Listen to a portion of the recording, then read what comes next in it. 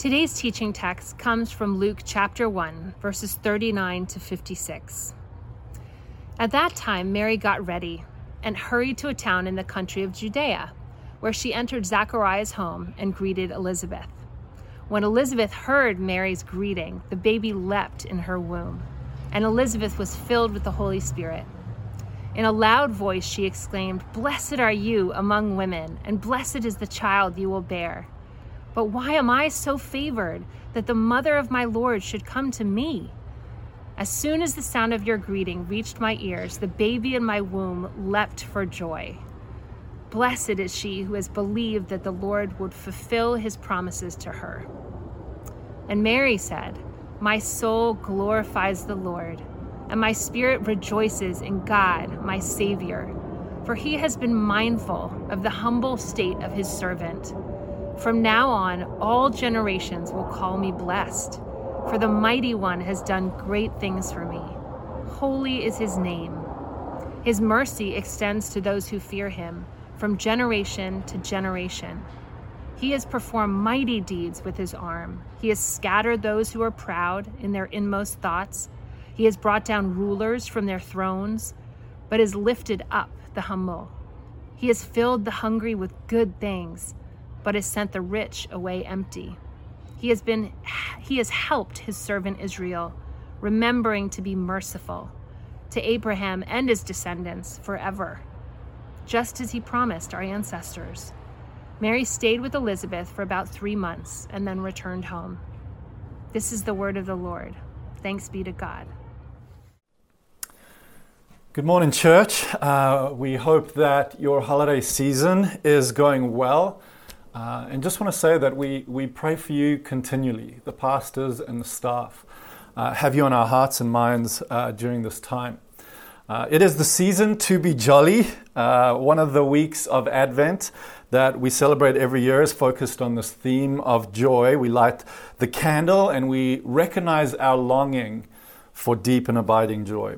But we have to ask, why is joy in our world such a prolific pursuit and yet so pervasively elusive? One reason is that we are created for deep joy, and if you've watched any shows like The Vow or read any about any cult-like movements, you'd hear that there are many promises of joy out there, but everybody has, in some sense, a different conviction of the path which would lead to the promised joy. The Westminster Catechism alludes to the fact that the very purpose of human beings is wrapped up in the experience of joy. Now, tragically, it seems that our joy in our world is way too situationally dependent. See, one thing I've noticed as a part outsider, immigrant here in the USA, is that we live from event to event, from holiday to holiday, like signposts that keep reminding us that we're on the right track, while the drudgery of the in-between feels like the kids are perpetually asking, "Are we there yet? Are we there yet?" And in our Advent series, named The Time in Between, we have to ask, if the good news of Jesus really leads to this joy to the world idea, where is it and how can we access that abiding joy? It's not hard to imagine in our world right now that if votes represent our nation, then 48% of our nation is really upset, while 51% of our population is really happy with the outcome that we have seen. I remember after having lost our baby during Lisa's first pregnancy, the doctors gave us news that we might not be able to conceive children again. And then shortly after that, we received good news from her brother that they're pregnant and that the first grandchild would be born. And certainly that was amazing news, but it was news that also brought pain to us. And we live in this world where we are torn, where good news is maybe not good news for everyone. Now, of course, we have 3 kids, and God has been very, very kind to us. Maybe at times I think too kind. I actually heard during quarantine about a couple who were talking to friends who said, yeah, we decided not to have kids. Quarantine has made us decide not to have kids, and we're going to be telling them tonight. So we can't get rid of that. We love our kids. We want them around. And God certainly brings much blessing. So don't hear what I'm not saying. But the reality is that most news, most things in this world, is not as simple as joy to all people. In Luke, the shepherds get the message from the angel, and this is in essence the message in one line. Do not be afraid. I bring you good news that will cause great joy for all people. Good news of great joy for all people. The promises of joy abound in our world. We spoke about political hopes that promise joy and a newness of life, and yet it doesn't satisfy everyone, as we've seen, but it also doesn't even satisfy those who actually have put their hope in that new political reality. And the result is a country where some get ahead and some don't, because we put people in power historically, not just this nation, but all nations, put people in power who creates systems that benefit those who are most like them. Jesus certainly wasn't a king like that, and our series on the Beatitudes seem to show that pretty profoundly, that he set up a world in which those who are downtrodden, mourning, poor, broken, they are the ones who are uplifted and blessed. According to BBC, a study that they did, the normal depression stats during the time of COVID has doubled. And so we sit with this question, God, where is the joy that is promised in a world that is clearly experiencing immense pain? Consumerism promises joy. And the concept of joy marketing emerged, particularly with a psychologist that did some work for ReadyWhip, who found out that 93% of Americans were on a quest to experience more joy in their life. Slogans like, I'm loving it. Johnny Walker, the largest selling Scotch whiskey, also called up a psychologist that studied human happiness and decided to create a campaign that embraced the notion that emotion of joy is the key to progress. And so they armed themselves with a new tagline, joy will take you further. The pursuit of happiness is alive and well, and it seems like an insatiable, endless pit of pursuit, promising but never fully delivering. Consumerism promises joy, but only for those who can afford it, and only momentarily. Remember Jim Carrey saying, I wish everybody would get rich and famous so that they can see that's not the answer. The answer to what? Well, the answer to the deep longings of the soul for meaning, belonging, and joy. The angels said good news of great joy to all people. Well, maybe it's in relationships, and so the spouse I need and I'm longing for and am pursuing, or in my kids or my family, and that's hard to go through a holiday season putting so much hope in family when you can't really meet with family the way we used to, and so that joy is robbed from us. And at times, I imagine Christmas trying to talk to family in South Africa, and I kind of dread having one more Zoom call that I have to make to family, and it just doesn't carry the joy that it normally has. Or the person that you love lets you down because you've placed such a burden of great responsibility upon them, too great for any human to bear, to bring you joy and fulfillment. And that expectation crushes them and robs you of that true joy. The angel promised that Jesus, that the Messiah, would be the fulfillment of great joy for all people. Jesus himself said things like this: I am the bread of life. In other words, I will satisfy your deepest hunger. I'm the way, the truth, and the life. I come to give life, and life to the full or abundantly. In John 4, probably one of the best statements of Jesus regarding this, he meets a woman at a well, and he speaks to her. He's not supposed to speak to her. There were a number of cultural taboos with him speaking to her, but he decides to speak to her. It's one of the things I love about Jesus is he keeps doing these crazy things that ruin his reputation because he loves people.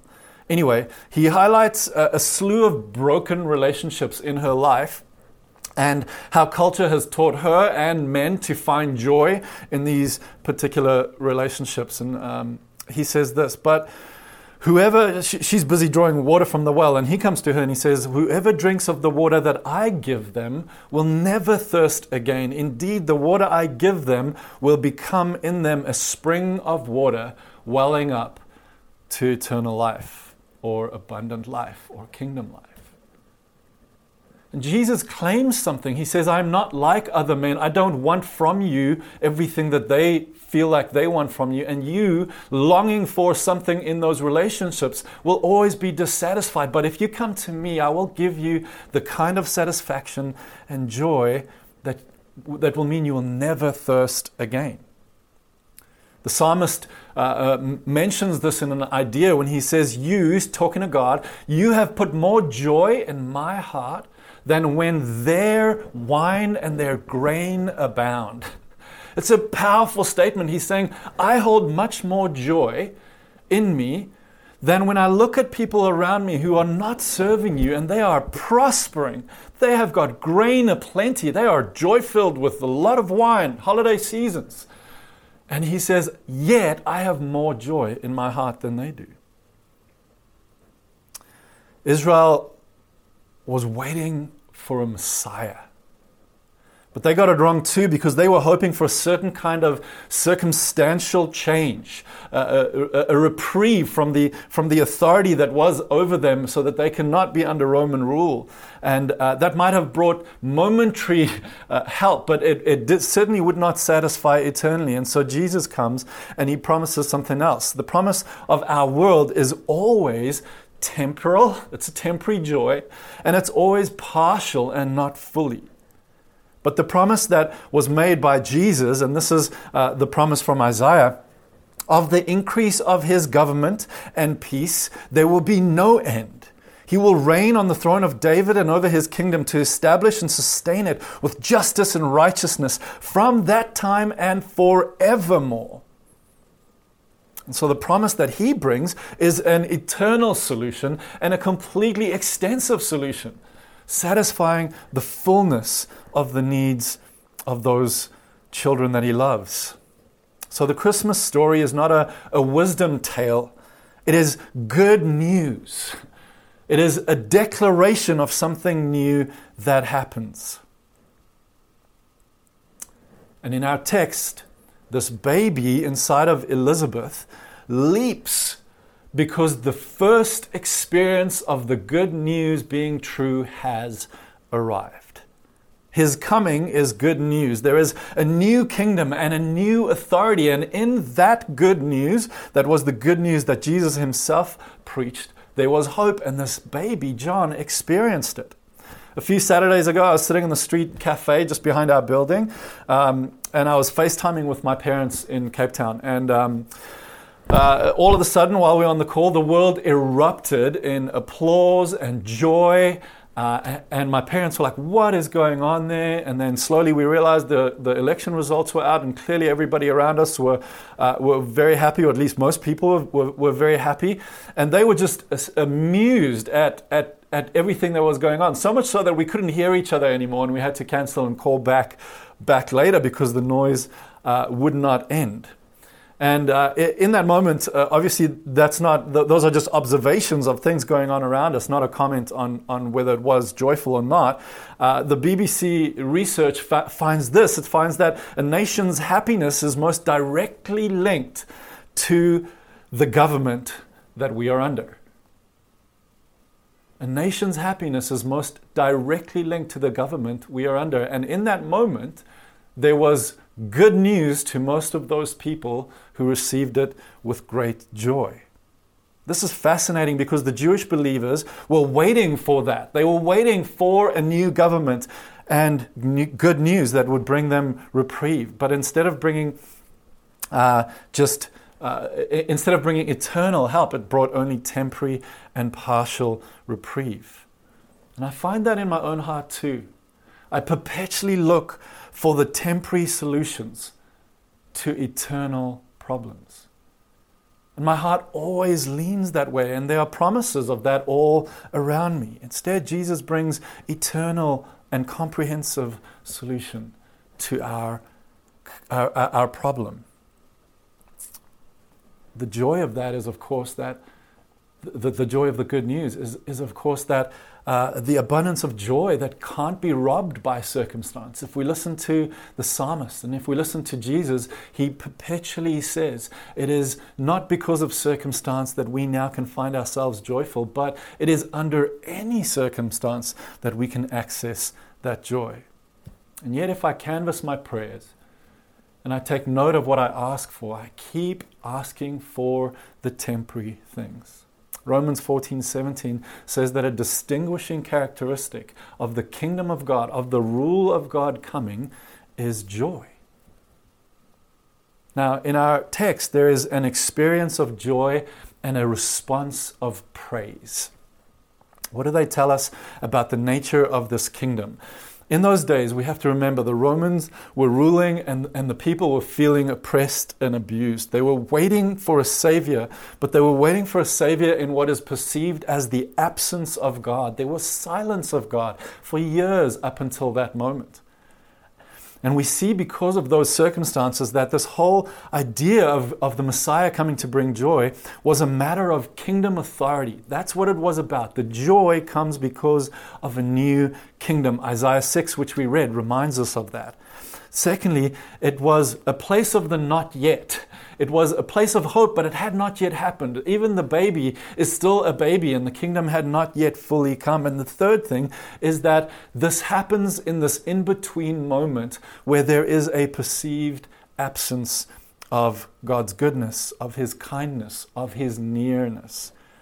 In those days, they struggled with those three things. Church, I think we live in those days too. We too live under the rule of all kinds of illegitimate authorities. Same thing.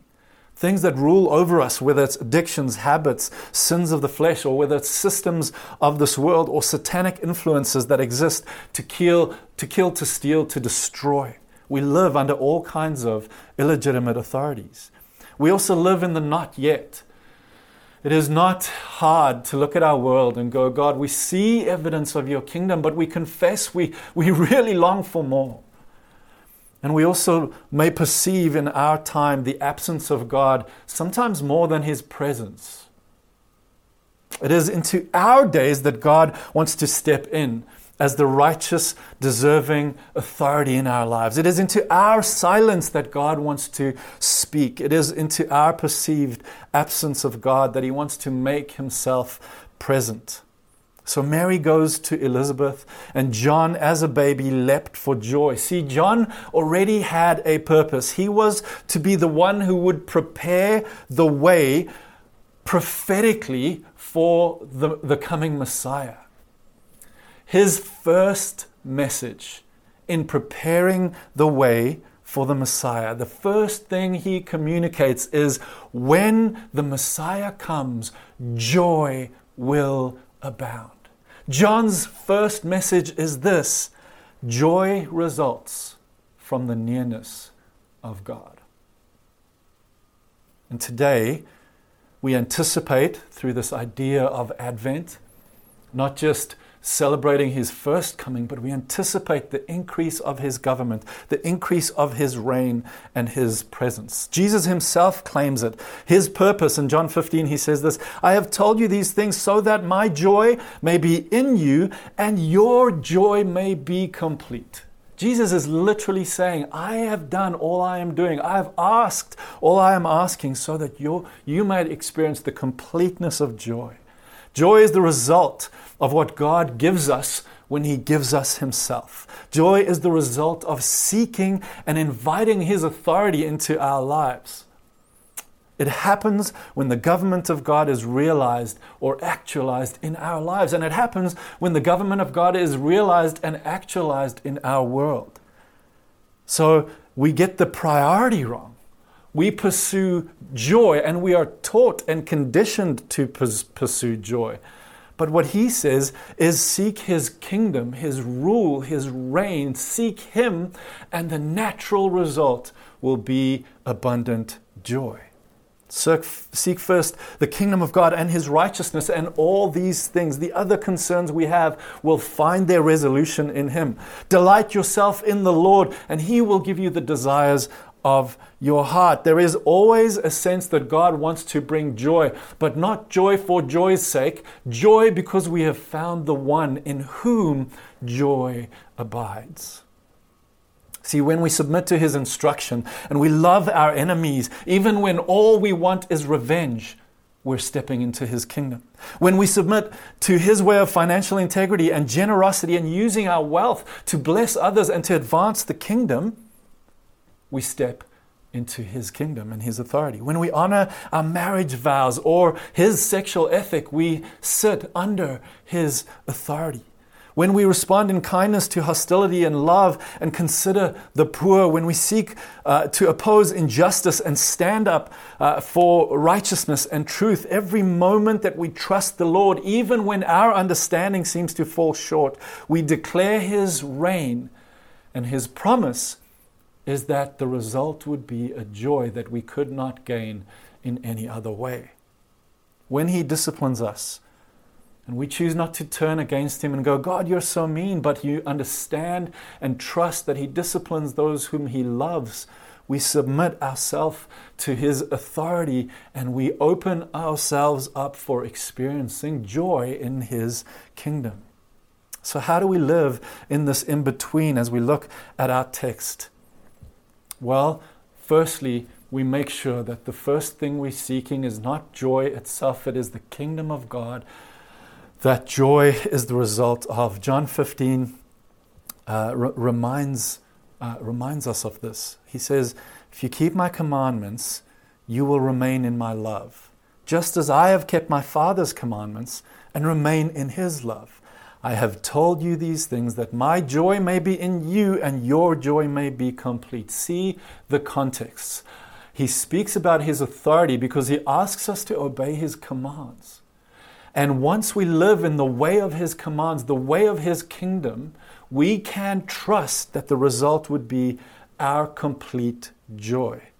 This happens through obedience, and we see it in our text because the very verse before our text today begins says this: Mary said, "Behold, I am the servant of the Lord. Let it be to me according to your word." And the angel departed from her. See, the joy of John leaping in the womb at the presence of the Savior and the song of praise that resounds from Mary is the result of her submission to His authority and living in obedience to Him. We seek His kingdom rule. We invite His authority into our lives, and we trust that authority even when things around us do not make sense. Secondly, we express our longings into prayer and praise. Her response is this: my soul magnifies the Lord, and my spirit rejoices in God my Savior.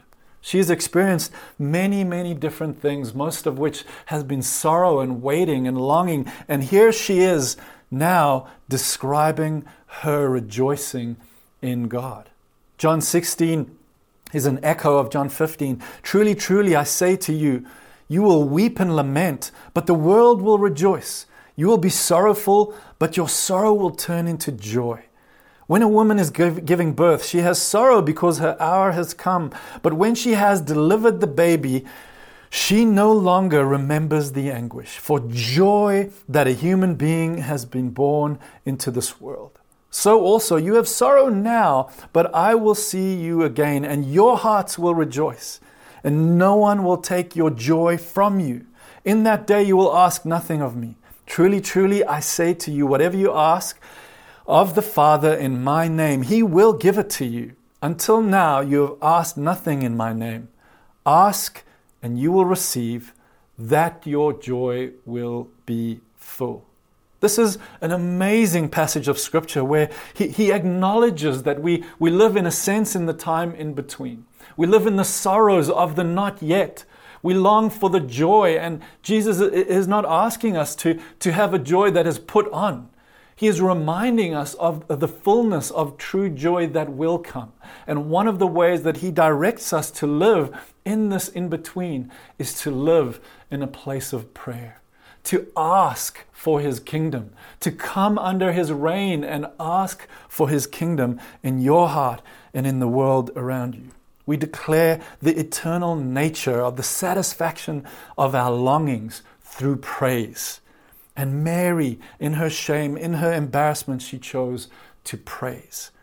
When his authority and his governing is increasing in our lives and in our world, deep joy will be the result, and that is what John is reacting to in the womb.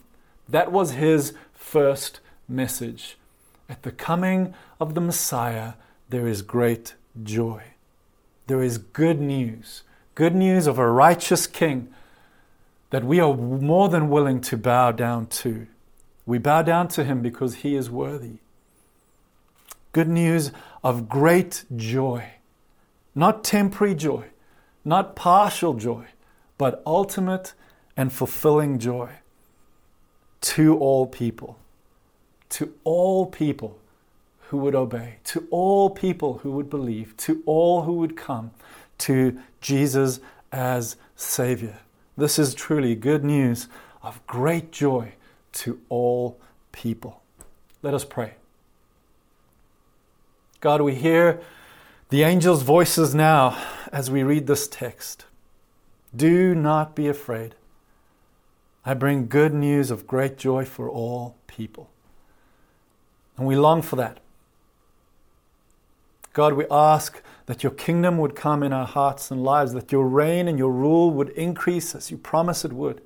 We submit to you, and we ask that you would show us how to live in that more and more. And we also bring you praise and glory. We say you are a worthy King. You're worthy of our praise. You're worthy of our lives. You're worthy of our time. You're worthy of this Advent celebration. All our longings are fulfilled in you. Thank you, Jesus. Amen.